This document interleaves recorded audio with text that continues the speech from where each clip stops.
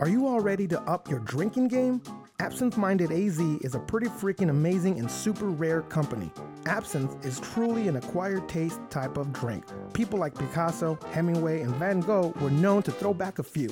I mean, The Raven may have never been written if Edgar Allan Poe wasn't drinking this stuff, who, by the way, was an artilleryman in the United States Army. Go Redlegs. This misunderstood spirit became legal again in the United States in 2007, and now you can try it for yourself here in AZ. Plus, co-owners Doc Ordovich and Justin Slusher are pretty cool dudes. Absinthe Minded is produced with 100% natural herbs based off of traditional formulations, with variations to accommodate the palates of the modern drinker. Pour, sip, and enjoy. So, if you want to find out more about this amazing company, go to their Facebook page or absinthemindedaz.com. And their Instagram page is pretty dope. Where are you off to? I'm going to check out Alien Donuts. They are a funky, hip donut concept with planetary beats and out-of-this-world treats. They have vegan, gluten-free, classics, specialty, and space-themed donuts. Yum. What else do they got? They also offer nitro brew coffee, rocket shakes, and freshly made ice cream. And how can I find them, Crystal? Well, they are located in the heart of Old Town Scottsdale on 5th Avenue. You can also find them on Facebook, Instagram, or aliendonuts.com. Do not stop believing.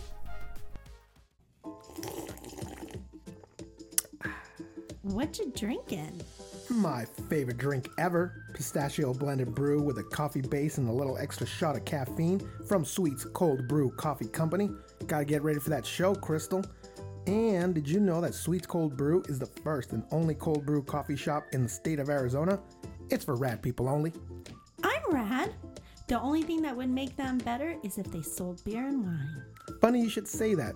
Just check out their menu at sweetsbrew.com. That's Sweets with a Z in the middle.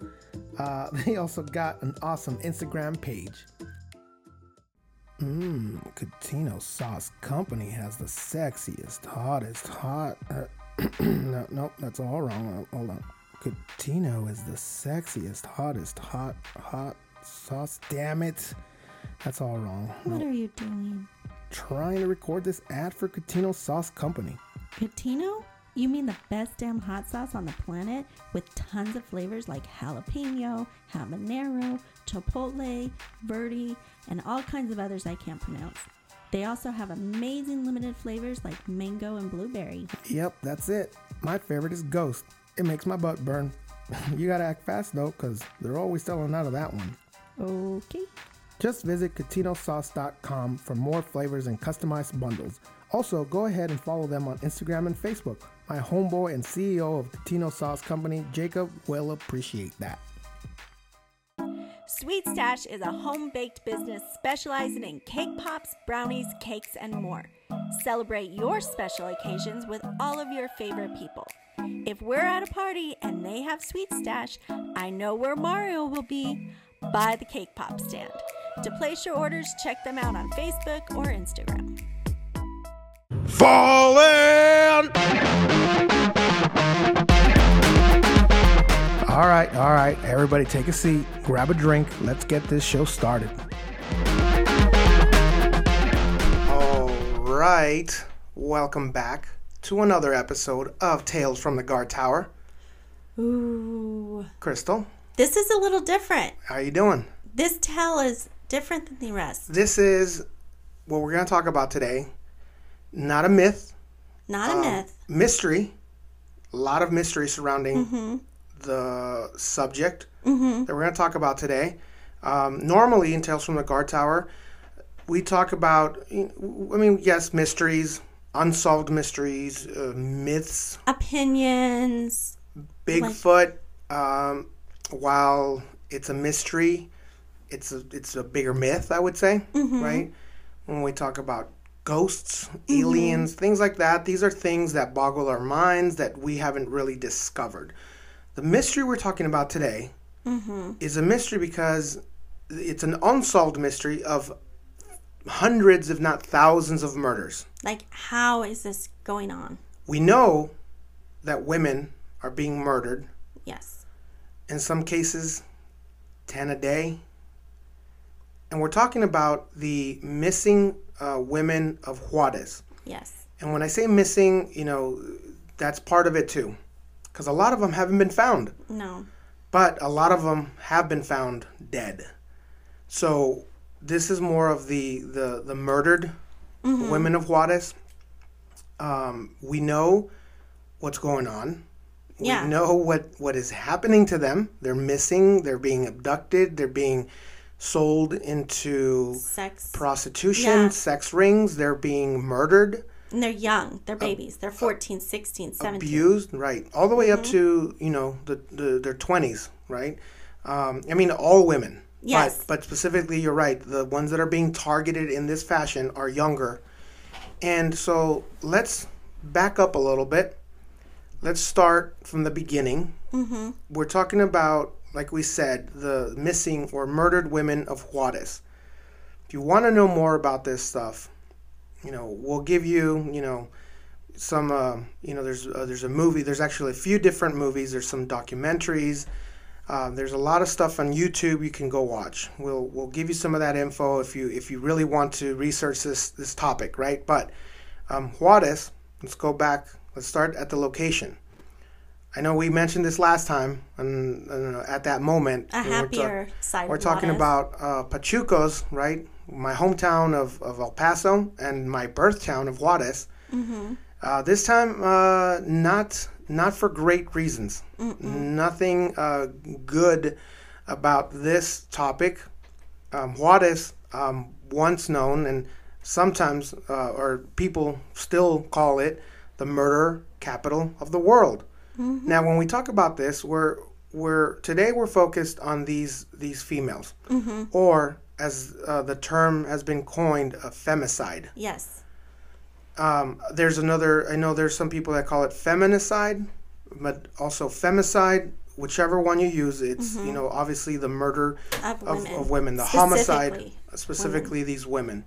But the murder capital of the world term came from all the other murders as well. Juarez has been a terrible place to live for a very, very long time. Let's specifically the last 15, 20 years. I'll give you a little bit of context so you guys understand some of the violence.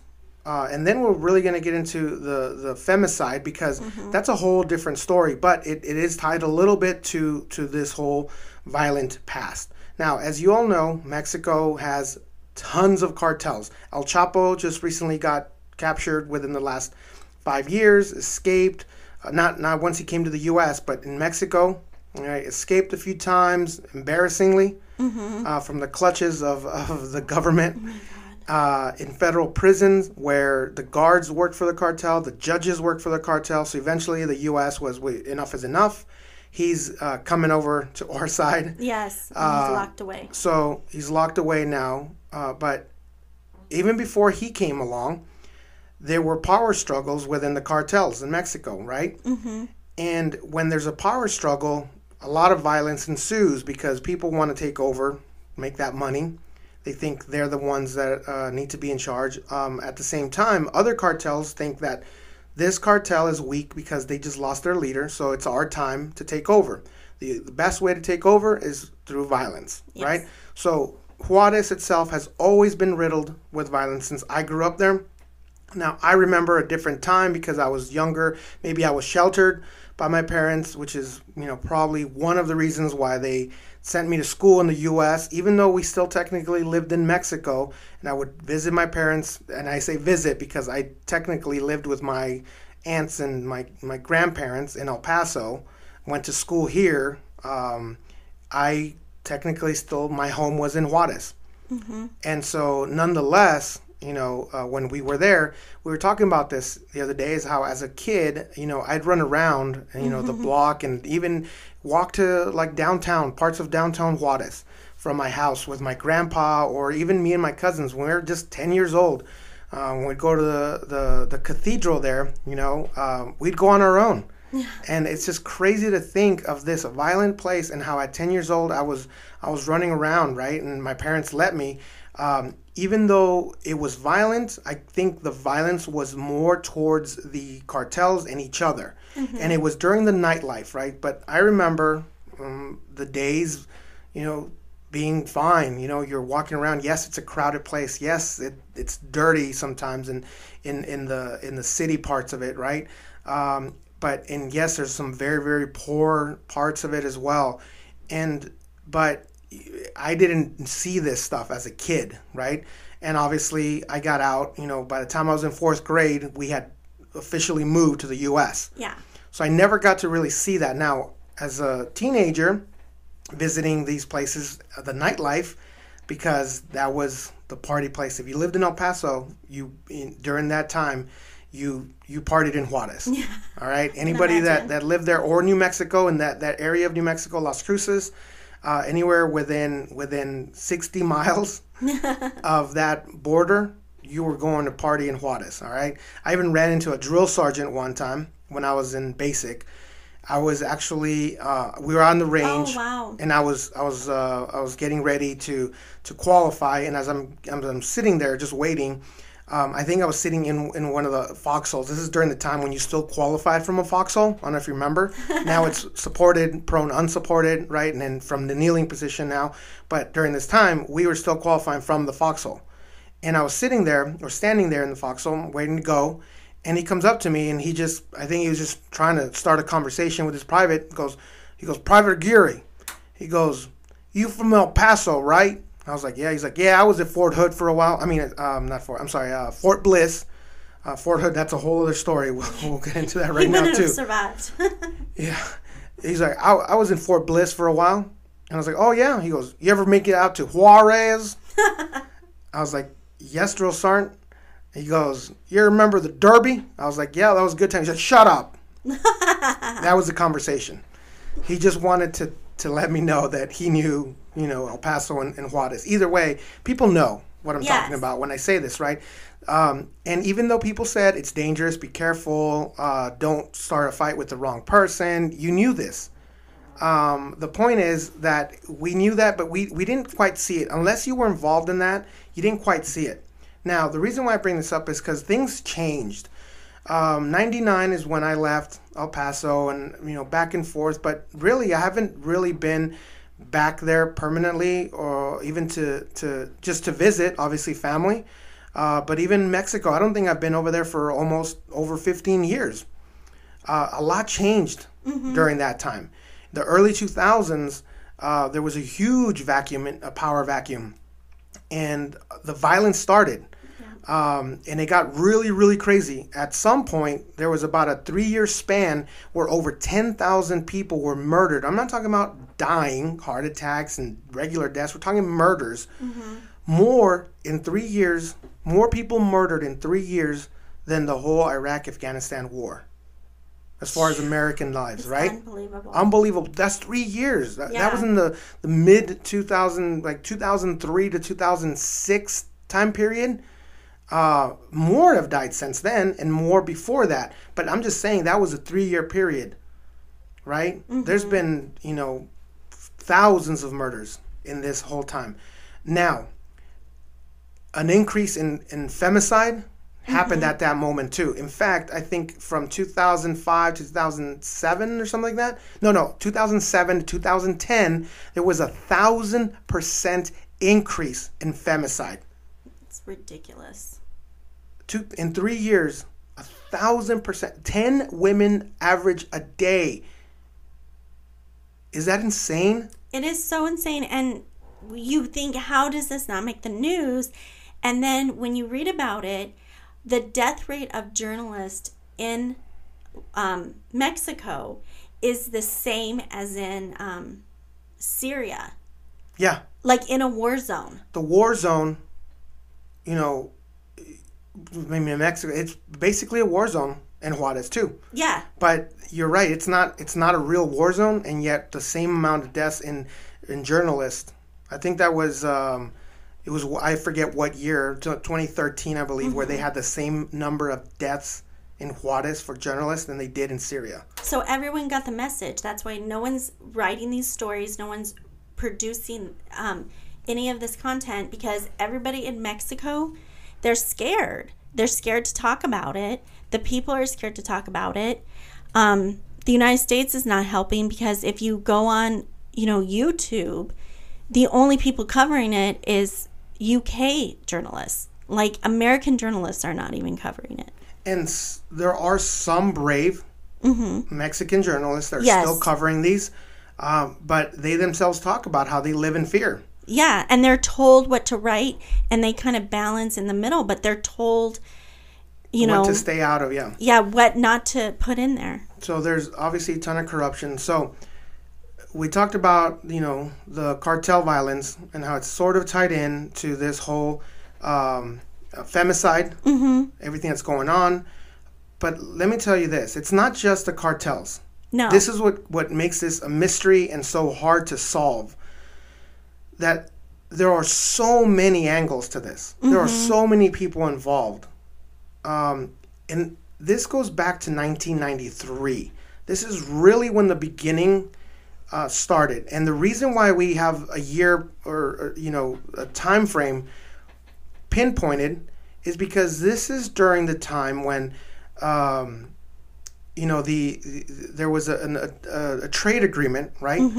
And NAFTA, right? And so what happened was the border towns, people started going over to Mexico, large companies, so that they could save money on production. Yes. But yet they were on border towns, so they could still have some American workers managing these places who knew the business, especially if you spoke English and Spanish. If you're on a border town, there's a good chance you're going to be bilingual. My uncle was one of those. He had his degree in business, graduated, started with a company in El Paso. Then they moved to Mexico, and they said, we'll pay you more if you make the trip over there. Now, some of you might go like, wait, live here and work in another country? In El Paso, it's no different. It's a 20-minute drive. Yeah. It's a 20-minute drive over the bridge. Depending on where you live, but even the furthest part, like when we finally moved to the East Valley of El Paso, it was only about a 15 to 20-minute drive to the bridge, and then depending on where in Juarez, where you were going, maybe add another 10, 15 minutes. Yeah. Either way, it's no more than a 30, 40-minute commute, depending on where you live. That's not horrible, especially if you're getting paid more money because you're managing these people. Now, these companies save their money on the employees. And who do they like to hire? Especially for these little places? Young women. Young women who are looking for jobs, especially for those night shifts. All right? So they could take care of their kids during the day, and they could work at night. And these young women are the ones that were being targeted. So a lot of people blamed these companies, not necessarily that it's their fault, but because they opened up all their shops. They moved over to Mexico. It attracted all these young women, not just from Juarez, from all the small towns surrounding it, including some of the smaller villages, some of the indigenous people that live, because there are hills down in Juarez. Like, people live in those hills. There's small little huts and homes and adobe houses that people build up there, and it attracted all those females and men too, but specifically at night they loved hiring these young females, right? Now, I'm not saying that the company is to blame for hiring them, but they created this opportunity for all these people to come in, especially females, into these areas that were not normally there, right? Yes. These females were not normally walking, driving, traveling through the night. Most of them did not have cars, so it's not like they were driving anywhere. So they created the environment, right? Yes. At no fault to them, they had other reasons, right? Other greedy reasons to move their companies from the U.S. to Mexico. But that's neither here nor there. But that's how this was created, right? It created this opportunity, right? Now, these predators, whoever they might be, because there's several, right? It's not just the cartels, although the cartels have a lot to do with this. Some say there were several serial killers. Believe it or not, mental health is not a thing in Mexico.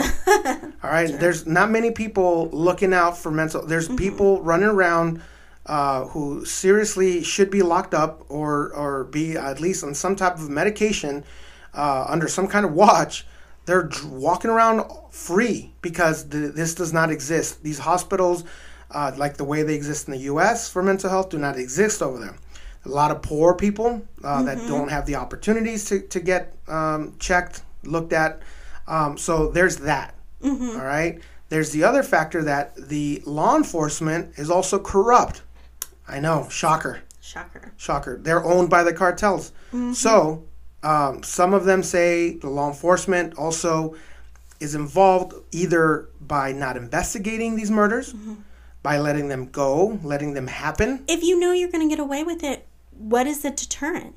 There is none. There's none. There's no... These girls are dropped off in the middle of the day in a ditch in the... High traffic areas. Yeah, it's like... It's a joke. It's almost like they're mocking the system. Right.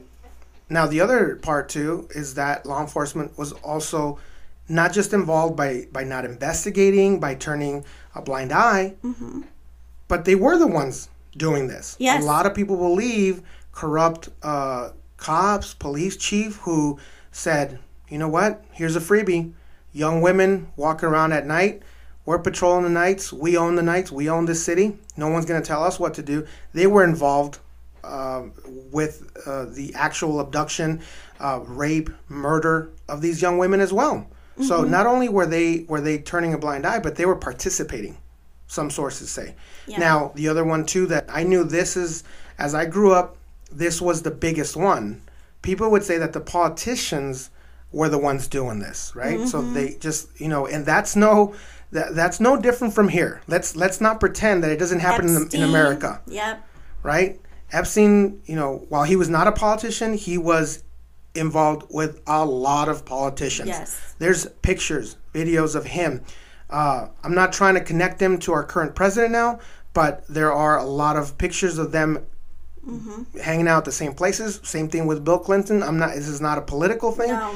The guy has been connected to Hillary Clinton. The guy has been connected to famous people. I mean, everybody. Now, I'm not here to say that those people knew him for, the reasons that other people know him, right? It happens to be they're all rich, they're all hanging out at the same places. I get it. My point is that let's not lie to ourselves and say that our politicians are not involved in scandals of sexual abuse, murder, femicide. Yeah. Right? Let's not pretend that this is not happening here either. Correct. Now, the difference is that it's so much easier to get away with it in Juarez. It's so much blatantly easier. Yes. To get away with it. So that was another conversation that people said it's the politicians. They're asking for a specific type of female, bring her to me, and then they would do whatever they wanted with them. And the police were helping them move the bodies. Like, it's so corrupt. They're not like you find a girl and there's no DNA testing. It's a joke. Or it gets lost. Yeah, it gets lost. The DNA was taken, but now it's lost. And if it becomes too high profile, they just grab someone off the street, blame them for it, and then that person goes to jail for 40 years, and they never get their day in court. Innocent people. Now, I know from the things we've been studying, watching, reading, you mentioned, people innocently being tried. Yes. Right? On top of that, there's witnesses that are tortured into admitting that they saw that person abduct that young woman. So there's innocent people being blamed, put in jail for the rest of their life, and then there's innocent people being tortured into lying about being a witness. Yes. It's insane. I mean, it's absurd how... And it's 40 minutes away. How easy. I mean, well, here's the deal. I was talking about places you live in El Paso where it's like 20 minutes, 30 minutes away, whatever. But there's places in El Paso where you can walk from your home, 5-minute walk to the border. Yeah. So it's as simple as a hop, skip, and a jump. Literally. That's how close we are to this corrupt city. Right? Once again, murder capital of the world for many reasons, but a lot of people don't talk about this femicide issue, right? Now, here in the U.S. alone, this is happening here as well. Yes.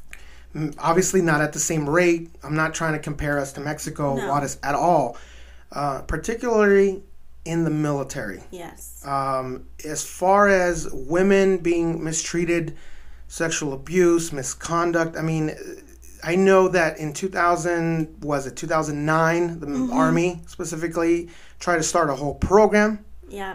Right? To end sexual assault, sexual abuse. And you wrote a story. I did. I wrote the story, but I also remember being so pissed off because the Army said, okay, we're going to make it easy for people to report. So we're going to allow victims to say, I want to report this sexual assault that happened on this base, but I don't want to go through the police. I just want to go through I don't want it to be reported outside of the base. Yep. And they thought that in their wisdom, they thought, oh, people will report more because it's not going to be this big investigation, and they have whether they wanted to disclose it or not. That makes no goddamn sense. Like, that means that you've created a system to not hold people accountable. It catches everything. It never goes out. Yes, you catch everything. Everyone reports it, and you know, okay, he's a bad guy, but we're just going to move him over, and he's not going to be like, it's not going to go in his file. It's not going to do anything because they were pretending like they were protecting the victim. No, the victim, a lot of women, when they're first sexually abused or they're scared to report. Yes, that's true. But that's when you give them so much support and you assure them that justice, there's healing in justice. And then that's how they get through it, is seeing that this isn't going to happen again. But they created this stupid system where they put it on the victim. Oh, she didn't want to report it. So, you know, she did I forget the technical term or whatever, but there's all these sexual predators that got off because they wanted to make it easier, air quotes, for victims. It's kind of like the Catholic Church where you get reported, the priest gets moved out. Yep. Same thing what we heard about with the Boy Scouts. Yep. Same thing happened there. Mm-hmm. People would complain about a leader. They would get moved to a different place, or they would get rid of them, but no charges, nothing, no paperwork, anything to cover up the organization, right? The Correct. Organization was always first, right? Yes. And I know this is probably not the most popular view with our military folks if you're a veteran, but let's wake up. The military and the Army, I mean, all branches, I think it happens in all branches. We're talking specifically Army because we saw it in the Army. We've been there. But from what we've heard, it just happens to all military females. Yeah, it's just nonstop. Like, I went not all of them. I'm just saying in majority of them have reported some sort of sexual assault, sexual harassment, even just sexual harassment itself, right? It's to the point where at this point, I wouldn't want my daughter in the military, right? I don't feel it's safe enough. I don't feel they've created a safe environment. And I know that I'm one of those people that used to joke about not sexual assault or sexual abuse, but making sexual references, right? We still joke about it between you and me. Mm-hmm. Obviously, we're a couple. Yeah. We're married. It's a different story. We joke with each other. Before we were together, we got along that way. Mm-hmm. You know, I get it. Females talk just as dirty as the men do. I get that. I understand that. There's a difference between trying to be one of the boys or be like the guys to fit in and just to be funny, to be accepted. There was this crazy pressure to be one of the guys. Being in the military as a female, you are expected to adjust to being one of the guys. And there's so many people that you not only had to just be 10 times tougher. You had to be 10 times more out there because guys were already whether they said it out loud or not, they didn't think women should be in the military. There's such this bad, the chain of command, they knew that they could get away and say anything and they would be protected. And females, you just had to either out joke them, just be just as bad as them, just so that you wouldn't be victimized. Right. It's just crazy. It's just a cycle of insanity. Like I said, I may have been part of that because I didn't know better, because for me personally, wasn't coming from a bad place. Mm-hmm. All right? It's how you were trained by the people above you. It's how I was trained by the people above me, and how even females that came along before me taught me, because that's the way they talked. So I said, wow, you talk that way. Maybe I can talk that way to you too. I'm not saying it's the female's fault. I'm not saying it's the men's fault. I think it's a systematic problem, right? Yes, that we all bought into. And even us females, I went to a female veteran event, and female officers were scared to death to take a female side, to support a female, because their leadership were all males, and they would be seen as, oh, you're a feminist, you're just siding with the females. So trust me, there's a lot of tears shed and a lot of guilt from a lot of us that we didn't treat other females the way we should have treated them, because we were all so fucking goddamn scared that we were going to be targeted next. Now, this is all obviously not crossing the line. We're talking about the average conversations, the average way we talk to each other and treat each other, right? Correct. I'm not talking about crossing the line. When I say I was part of that problem too, we're talking about, and with you and other females and other men, that we followed the systematic way of acting with each other. Yes. That's what we're talking about. Not once are we talking about. Now, anyone who crosses that line, that's a different story, right? Yes. That's not a systematic problem. The systematic problem with that is that those people don't get in trouble. Correct. But I don't believe overall everybody's crossing the line. No, right? It was just an unhealthy environment where it was like women were trying to be one way to fit in, because you couldn't be yourself. Right. And then guys were like, oh, and then they would take it up a notch. And then we were all joking, and we were all being tough and being dirty and joking. And then that gave permission, unfortunately, to the psychopaths. Yes, that's what I was going to say. Yeah. The ones that were willing to cross the line, yeah. This blurs that line. So while I agree that equality was beautiful between the men and the women, I agree that it was a nice, it was something cool that only us military veterans had with males and females, that we knew each other in this very unique way, that we could talk to each other a certain way, right? Even with cussing, right? Yeah. But you're absolutely correct in that muddied the waters for those people that really did not understand boundaries, that had different plans, motives that were evil. Yes. And then that's one line. Then you go above that and you keep moving up.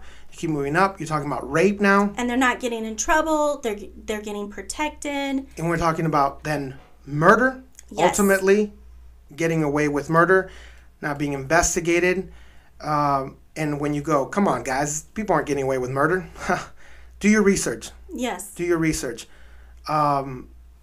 We personally know females in the military that have been raped and what they had to go through. And yes, justice was served in the end, but what they had to go through. Yeah. One, if you get raped, that is, I can only imagine, one of the worst things that can happen to somebody. It takes all that power from you, mentally messes with you. It stays with you. I can't imagine it's something easy to get over. I can only imagine it's something that stays with you forever. But then to have to go through that again and again with your leadership, with the court systems, with the lawyers, the justice, everyone you talk to, you have to relive that, because nobody's saying, we get it, we're going to help you. You have to keep fighting the system every inch of the way, and that's got to get tiring. That's got to get old, and and people, females, have committed suicide because going through that process was almost just as bad, if not worse, than when they got raped. Yes. And that's the system. That's the system that doesn't take immediate sides. I get it. You have to go through the justice system, but it is so back-asswards. It's almost not worth it sometimes. And I think that's what happens to so many women. And I won't say names, but there was a female that was targeted during our deployment. And she was targeted, there was a female that was targeted by men in our unit. And it was sexual harassment. I would call it sexual harassment of a different kind. It was a jealousy thing. They started rumors about her, started investigations about her, really treated her horrible. And I'm not saying this as a friend. I don't even talk to her anymore. I'm just saying that she was treated horrible by these men in our unit. And they legally treated her horrible because they called her, they accused her of things. So this girl goes on. I just came by her Instagram, and she is there smiling, taking pictures with one of the people, and the other guy she was with in this picture totally didn't support her through the whole process. But the one, like the ringleader of harassing her, was in the picture with her, and they're smiling, and she's joking, and she's still very much in the military. And I'm like, Jesus. I mean, it was so much that, I mean, she has PTSD from how she was treated, but yet she had to come back, work with them, and had to smile and make the best of it. Where if I saw that guy, oh my God, I'm like, I don't know what I would do. Like, he's a piece of shit. And he was, I mean, I had my own issues with him, but I was like, Jesus, she's just smiling and trying to make the best of it. And I'm like, it's so fucking sad. And we can't even sit here and judge her or anybody else in that situation, because, you don't know what someone has to go through in order to get better. Yes. Right? Forgiveness is a son of a bitch. I don't know. That's an art form I have yet to learn to conquer. Yes. Forgiveness is not my specialty. But after what she went through, she should never even have to be in that situation. Right. Because she was, they're in the same field. So they have to work together. They have to continue to work together because it's and I'll say it, Army National Guard. So there's no place else to go. So she either has to smile and continue her mission or get out. Or leave, because they're not going to. Yeah, and it's like, how the fuck is that guy still there? Like, why isn't he? Yeah. And the thing is, he went on, guess what he did on his next deployment? The exact same fucking thing. To other females. And we all know about it. Everybody who talks about him, we all know how he is. And there he is in a leadership role in the Army National Guard. It boggles my fucking mind. So. Sorry. No. But it's like, that's how it is. Welcome to being a woman in the military. And the reason why we bring up the military, obviously, with our military background, veteran show, this is specific to, people in our line of work, kind of tying it in, not comparing this at all to Juarez. No. Because that by far takes the cake. Yeah, I mean, above anything else. But the point that I was trying to make originally was that it happens here too. Yeah. It happens in our politics. It happens in our country. It happens in our nation's military. And we can't just look down on Mexico and be like, oh my gosh, look how bad they are. That can never happen here. We are 9 bodies away from it happening here.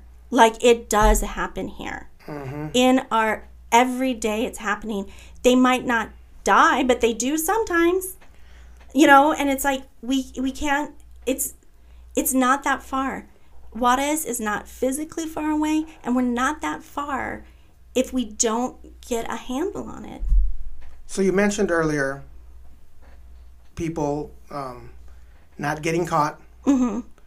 Well, I want to bring some light to this situation. if there's any light in this situation, I don't know. I always try to look for the best, but there was a situation where the boyfriend of a young female who went missing, her body was then found tortured, cut up into pieces. Her skull was found 20 feet from her hands, which were 20 feet from her torso, from her legs, cut up into pieces, thrown out in a ditch in the middle of a farm. That young man was caught. Oh, good. Good. But wait, there's more. Why? That young man, the evidence that we talked about earlier, went missing. So no evidence, no case. That young man gets let go. By the way, that young man, and I know we saw this yesterday when we were trying to catch up on some of this information, but I did more research on that specific case. That young man happened to be the nephew of a prominent politician. Fuckers. So he gets out. The mom of this young woman was so obsessed with finding this killer. Getting justice. And not even finding, because they found him. She knew who. She knew it was him. That was the last person her daughter was with. All the evidence pointed towards him. He had the ties. He had everything about him. She pushed for a retrial. Jesus, they actually tried him again. So this is great victory, especially in Juarez, where women are second-class citizens, and men, especially ones related to politicians, are given everything in the world. So this is amazing that they even got a retrial. Guess what happened in this retrial? He gets found guilty. Good. Yes. Yay. When? Before he gets put in jail, which I don't know how this happens, because in America, when you're in trial and you're found guilty, you are immediately handcuffed and taken to the back where you are fingerprinted, put in jail, and you're done. Yeah. Well, this young man somehow got away. And with his connections, politicians, money, you're probably never going to see him again. Probably came to the U.S. So fucking disgusting. So, they don't find him. He's not paying the price. The mom's not happy. She won't give up. No, she's a good mama. So she's protesting.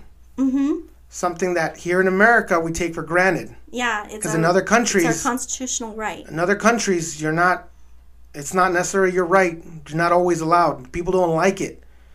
She was protesting in front of the governor's office, the consulate, and they didn't like it to the point where, I'm not saying the governor's office or the mayor's office or the government itself was involved in this, but I'm just saying, they said, this woman is making so much noise, we're going to have a gunman chase her down and kill her in the middle of the street. Yep. And there's video of this as she's protesting. She's literally still holding the banner. Yeah. Where she's protesting for her daughter's killer to be brought back to justice, and a gunman's chasing her across the street, and he guns her down and runs away. The end of the story. That is how insane things are down in Juarez. Oh my gosh. So, you tell me. Now, we went back to 93, right? Yeah. I know we didn't quite finish it. Started then, we talked about by the way, they call these maquilas. Right? In Spanish, the maquilas are these companies that are down there. They're warehouses, they're factories, there's you name it. Making TVs, making cars, jeans, everything manufacturing stuff, right? For very little pay already. For very little pay, by the way. For less than, they call them temporary workers, so that they can pay them even less than the already low income. Yeah. It's a joke. So, so these women, flood the city of Juarez in hopes of jobs and money. The politicians, the corrupt, police officers, the chief of police, the cartels take advantage of all this, and so it's hard to tell who's committing these crimes, but they're being committed by the hundreds, if not thousands, a year. Mm-hmm. All right. Now, here's another theory. When we talked about the mysteries, we honestly, I'm just going to say it flat out. I believe it's a mixture of all those things. I don't believe it's one person or 5 people. There's some theories that it was a group of 5 very, very bad men that had ties to the cartels, and were just not all there. Kind of like what's his name? Jack the Ripper. Where he was an unstable gentleman, is what some rumors say, right? That's what they believe was happening here. But with all the corruption going on, who knows what's reality, right? It's open season on as of females. late, men have been tied to these crimes, which seems like it's the closest we've gotten to actually capturing people who are really guilty. Yeah. You know, we mentioned how there were a ton of people captured that were not necessarily guilty. Yeah. That were very clearly being framed. Yeah. As of late, because of so much pressure from the U.S., it seems like a few have been captured, but I don't believe they were, first of all, there from the beginning, because this started over 20 years ago. When these factories started moving down there, and they're definitely not responsible for all of them either. So my point is, like, a very small percentage of the murders are probably being captured, or even looked into. I believe it's a mixture of the corruption of everybody. I believe there's crazy people out there taking advantage of the no law enforcement. I believe it's dirty cops, dirty politicians, cartels. I believe it's just a mixture of all these dirty men knowing they can get away with this. Yeah. And pointing fingers, saying the cartels are saying, nah, your dirty politicians are doing this. The politicians are saying the cartels are doing it. Meanwhile, they're all in bed. Yeah, they're all together. Now, here's one of the more interesting theories. We didn't see this yesterday, so I don't think you've heard about this one, but I grew up with this one. Okay. I grew up with this one because when I was living in El Paso in the mid-'90s, this was one of the politicians' answers. There was a guy named, it's a weird name, Sharif, I believe his full name, it slips my mind. But if you look him up, this guy, he's a Middle Eastern guy that moved down there to Juarez from, I believe, it was somewhere in the Midwest here in the U.S. Originally came from the Middle East. I believe Saudi Arabia. He was an engineer, smart guy, came to work for a company in somewhere, like I said, somewhere in the Midwest here in the U.S., made some good money, like I said, worked for a nice company. But that guy happened to like little girls. Fucker. So here in the U.S., he got in trouble, got caught a few times, but even in the U.S., we've talked about this, and as we've heard in some of our other episodes, when we talk about serial killers especially, even the U.S. messes up. Yeah. If there's not enough evidence, they're like, well, he's a prominent person here in our community. I don't think he did it. There's not enough evidence, so we're going to let him go. So some of that happened here. Yeah. All right. He was kind of let go a few times. Eventually, he got caught to where he wasn't going to get away with it. So he moved to California. From there, I believe he got in trouble again. And then he ended up moving to Juarez. Ugh. Working for one of those factories. Don't tell me that. Yes. So, there's that history. Now, he never murdered anyone. Doesn't mean he's not an evil dude. He sexually assaulted young women in the United States. So he moves to Juarez, working He murdered their soul. As an engineer, working for one of these large companies in Juarez, thinking he's going to get away from the U.S. and never be caught. So Mexico, or Juarez, in this middle and then mid-'90s, desperate to find answers or to pinpoint it on somebody else so they don't get caught, right? Blame it on this guy. This guy's all over the news. He gets thrown in jail. He starts talking about other serial killers, that there was a connection, because apparently when you're a serial killer, you connect yourself with other serial killers. You know where they live, you know where they are, all this other stuff. So there was a big ring, supposedly, of child rapists, child molesters, serial killers, all this other stuff. He was being accused of like 5 murders of these young women. So super interesting because it was the first time I really heard about serial killers, and especially from my hometown and living in El Paso is right there, our neighboring city, across the border. So it's kind of interesting to see all this development, right? At the end of the day, it appears that even that guy was being framed because of his history in the U.S., right? Just because he's a child molester doesn't make him a murderer. It makes him a fucking, very, very bad guy. Don't get me wrong.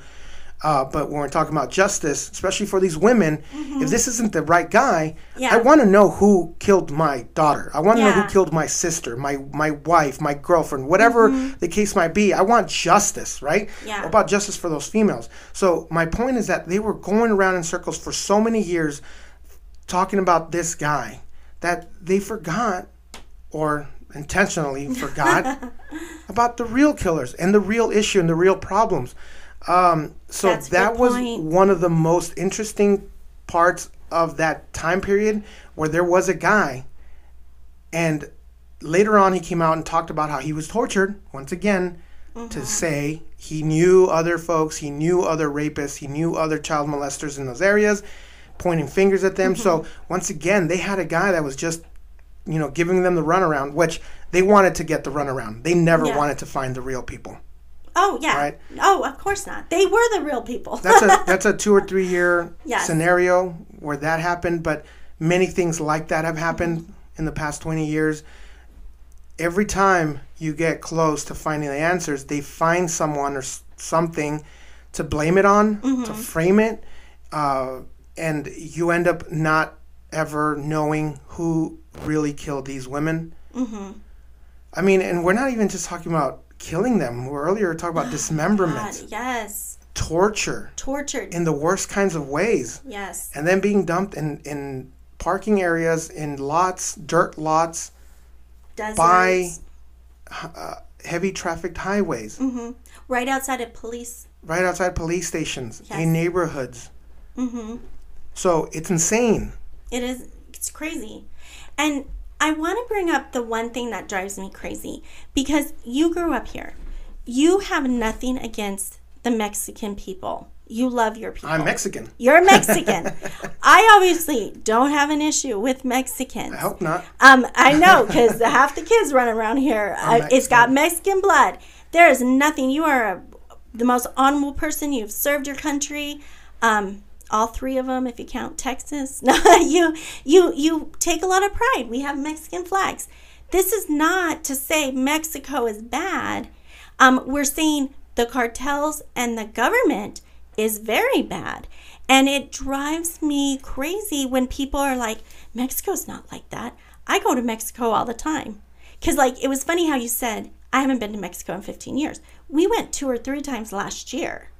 Well, you're right. You know what I'm saying? I meant to say Juarez. Yeah. Yeah. Well, I haven't been there, but you're right. We've been to other parts. Because you don't go to dangerous Mexico. You go to the nicer parts of Mexico. Right. And the cartels. Ensenada. Cozumel. Is that how you say? Yeah. All those. And you're right. You go out and you're like, wow, this isn't the Mexico that Mario and Crystal were talking about. There must be crazy, or they're racist, or they don't like it. And it's like, no. The cartels protect the tourist areas. That's their money. Their money. And don't get it wrong. Those places we went to as well, you were 5 minutes away from getting in trouble if you really wanted to. Yes, right. Correct. But Juarez is also a border town, and so for many years, this is what I'm saying. When I grew up, you didn't see that because it's a border town, and they make money too. The clubs, the restaurants, the downtown areas, they made tons of money there from the tourists. So of course they didn't want to lose that either. But it got to the point where there was the power vacuum was so big that they stopped caring about making money from tourists, that they're like, we just need to get control first. Once we get control, then we'll start all that up. But it lasted so long that it went to fucking shit. The tourists left. The companies left. The nightclubs left. Everything moved over either to, and the smart businessmen already lived in the U.S. and had already started foundations and roots in the U.S. A lot of great restaurants already had roots in El Paso. So when this happened, all they did was shut down in Mexico or in Juarez and just reopen or focus on El Paso because there was no more life there for many, many years. And it's just now. It's like when a forest burns down, it takes many, many years for it to grow back. Yes. It is now just growing back from over 15 years of destruction, chaos. But that's what drives me crazy. It's like, just because you can go into Ensenada and not die and everyone's nice to you does not mean that these girls are not disappearing, that the cartels are not running the police and the police are not investigating these girls. It's like, I hate it. And you see it on so many, this past year, I've seen it so much where famous people will be like, I was so scared of Mexico and then I went down there. I'm like, where did you stay? Did you go into the ranches? Did you go into these small areas? That's what we're talking about, that are controlled by cartels. You wouldn't be able to, because the roads are controlled by the cartels too. If you leave the resort, you leave these certain areas.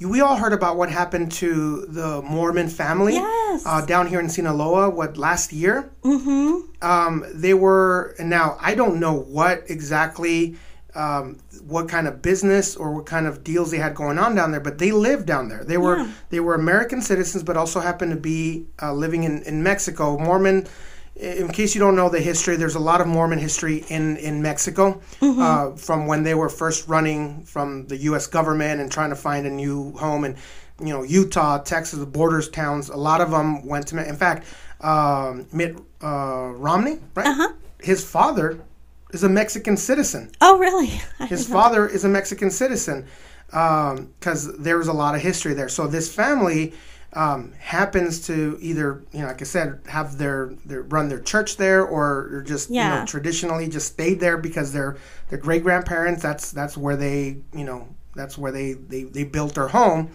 But whatever the case might be, you all saw what happened when they tried to run from the cartels. They were just driving from one place to another on a dirt road. For whatever reason, whatever agreement they had, went to shit, and family of almost 10 people, I believe, women and children and men, all murdered.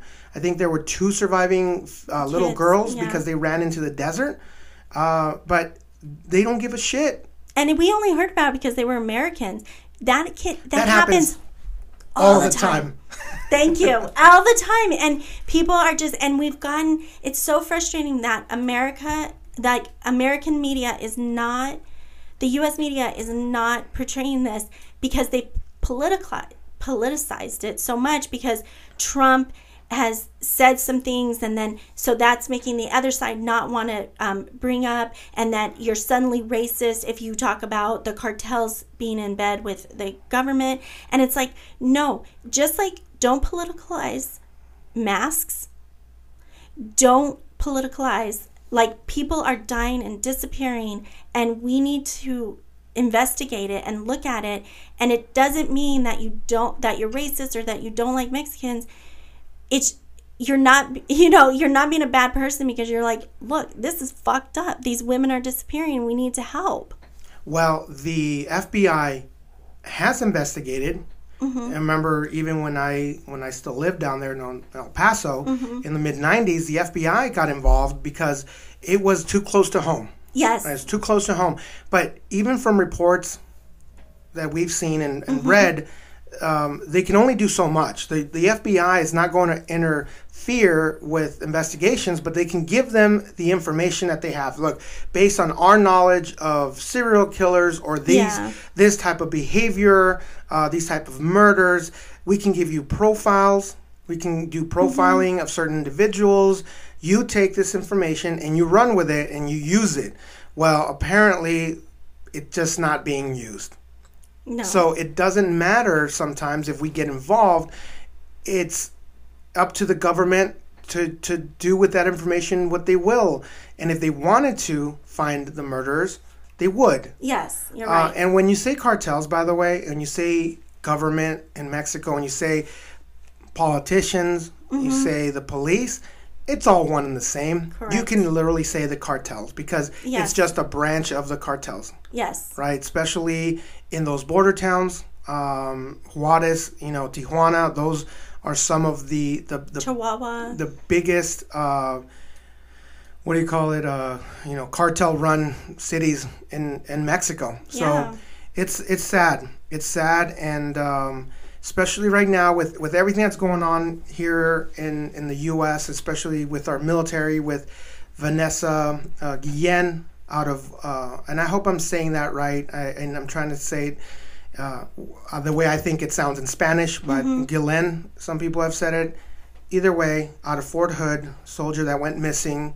If you haven't heard the news, read up about it.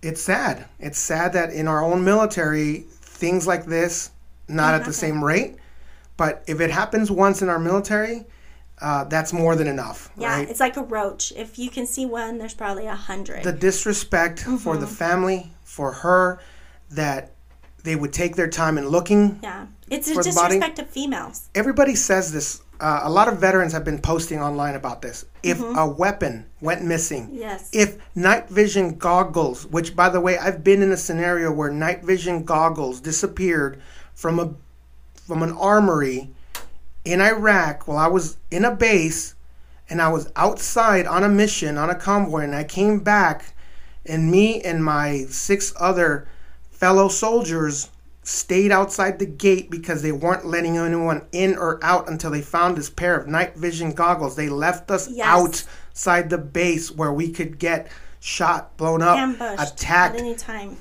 Granted, we were right outside the base. No one in their right mind would do that, but nonetheless, we were not protected, and we were left out there saying, okay, well, I guess we're kind of on our own right here because we're not being let in. Yeah. Had no clue what was going on until they found those night vision goggles. So fucking stupid. Fucking vision goggles. I get it. It's important. It is important. But you won't Vanessa. shut down a base because a soldier goes missing. And the audacity is the first thought was to say she went AWOL when she had been telling her leadership, trying to tell them that she was scared of this individual. This individual sexually harassed me. And they don't put those two together and go, hey, before we say she went AWOL, should we investigate this? Yeah. This is a fucking goddamn crime scene. She hasn't been seen in a day or two. Should we shut the down last time she was seen, she was on base. Should we shut down the base real quick? Yes. Yes, please. I don't fucking get it, Crystal. I don't get it. So while this is happening to us here, I hope that, some change comes from this, because it's sad that someone has to go through this, that hundreds. This is just the tipping point. It's in a time where social media is more popular. Yeah. And so there has to come a time when some change has to happen. And unfortunately, with her death, I hope this is that time. By the way, because this is such an important topic, normally our show, our podcast, we do these episodes, we record them ahead of time. We have a a list of shows we're going to record, a list of topics, right? You all know, right? We record it's a schedule. At that moment, we record the Tales from the Guard Tower, dishonorable mentions, and these topics have been picked months in advance before this all started. Most of last year, 90% of this stuff was already chosen to be discussed.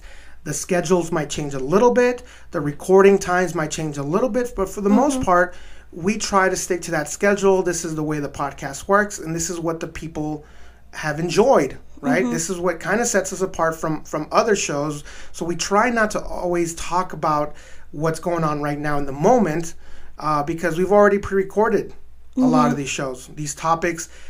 Sometimes we happen to record them when there's something going on, so we might mention it a little bit. But this is such a hot topic that we're actually going to change next week's dishonorable mentions from what it was going to be to Fort Hood. Next week's dishonorable mention is a whole freaking base. Awesome. Normally we talk about one service member, veteran, whatever, that happened to be in the military, turned killer or killed while in the military, whatever. Yeah. It's normally about an individual or a group of individuals, people, humans, monsters. Yeah. This is about a whole base. Next week's Dishonorable Mentions is on Fort Hood. So we're going to have a special guest for that one. So I hope you guys tune in, because this will be a kind of a follow-up on this week's. Yeah. This topic just happened to be on the schedule. I know. The murdered women of Juarez happened to be on the schedule for this week, so we kept it because it goes in line with what's kind of going on out there. Disgusting, shameful. It's very sad, especially for me. That's my hometown. That's my birth town, Juarez. It's a beautiful place. It can be a very beautiful place. Growing up there, I was very proud of some of the locations were beautiful. The plaza, the cathedral is a beautiful. That's where I went to church. I went to my first Holy Communion was there. Right next to it, the main cathedral is the oldest cathedral in South America. Oh wow! It was built right there, which is kind of falling apart. It was built so long ago. Yeah. The ground, the base is actually falling. It's falling through the floor, the base, right? So it's kind of crooked. Yeah. Kind of like the Leaning Tower of Pisa, right? But it's still operational, but it's a very small little church. Right next to it, they built the giant church. Obviously, it's reinforced now, but you can go visit it. It's a very beautiful place. Looks like an old castle. Yeah. Right? The downtown area used to be more beautiful. Everything's closed down now. Shut down. Such a shame. They used to have, I know people aren't into this, but, bullfighting. They had a whole arena for bullfighting, right? They used to have concerts and festivals there, right? But a beautiful arena, kind of like when you see the Colosseum in Rome. Yeah. That's what this looked like. I mean, there's epic places in Juarez. Legendary places, the nightlife, the nightclubs, but obviously it's all tainted with all the violence, the cartels, and specifically now Juarez is known as the murder capital of the world. It's been titled. I remember in 2005 I was reading a Maxim magazine. I was in Iraq, and of course that was my magazine of choice, right? But we have Maxim magazine, wrote an article on Juarez. They compared it to Kabul in Afghanistan. They named it the second most dangerous city in the world. And I thought to myself, holy shit. That's when I kind of opened my eyes. I'm like, I had no idea. It's when I found out of all the murders and everything that was going on. But it hasn't changed much, right? No. So. Sadly. It's sad. It's tough, but let's focus on what we can do. Yeah. Let's pay attention to the world around us, even though it's a different country. This is still a mystery. Yeah. Worth mentioning, way worth mentioning. Talking about, discussing about it. I hope people learn. If you didn't know about this, look into it. There's a movie called Border Town. Yeah. It's got Jennifer Lopez in it, right? It's a movie. It's a Hollywood movie, so obviously take from it what you will. But there's other documentaries.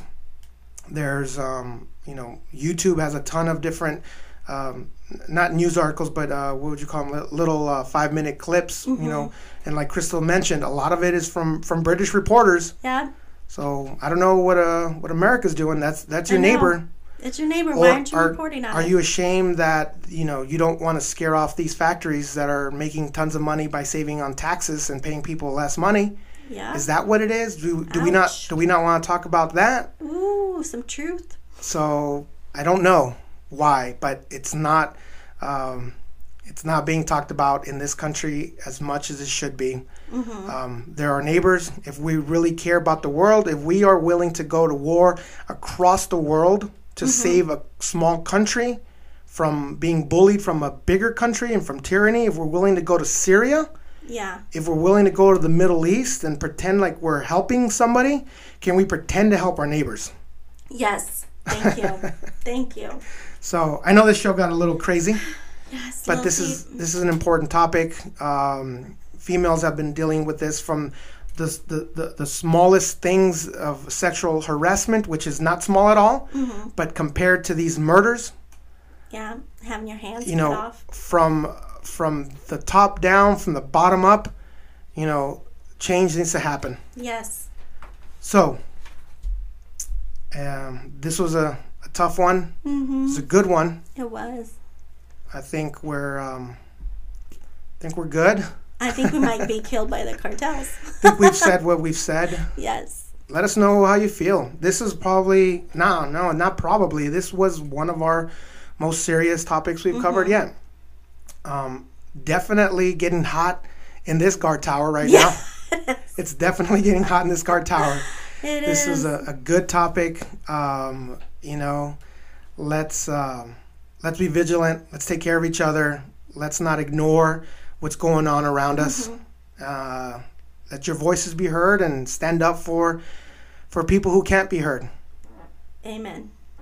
All right. Well, for Crystal Reedy, this is Outside the Wire Choir. You guys take care. Love each other. Bye.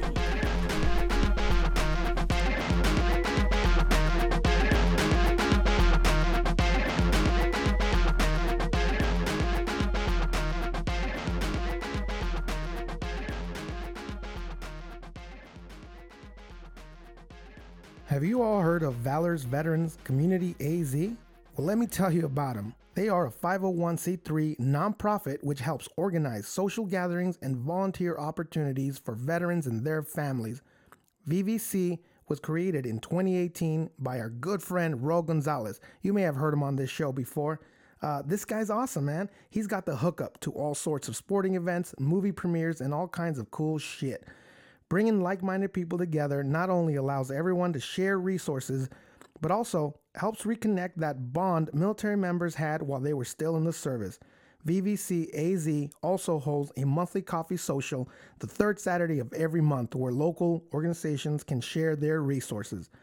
Their goal is to build Arizona's strongest veteran community by engaging veterans one at a time. Please check them out on Facebook, Instagram, and valorsveteranscommunityaz.org.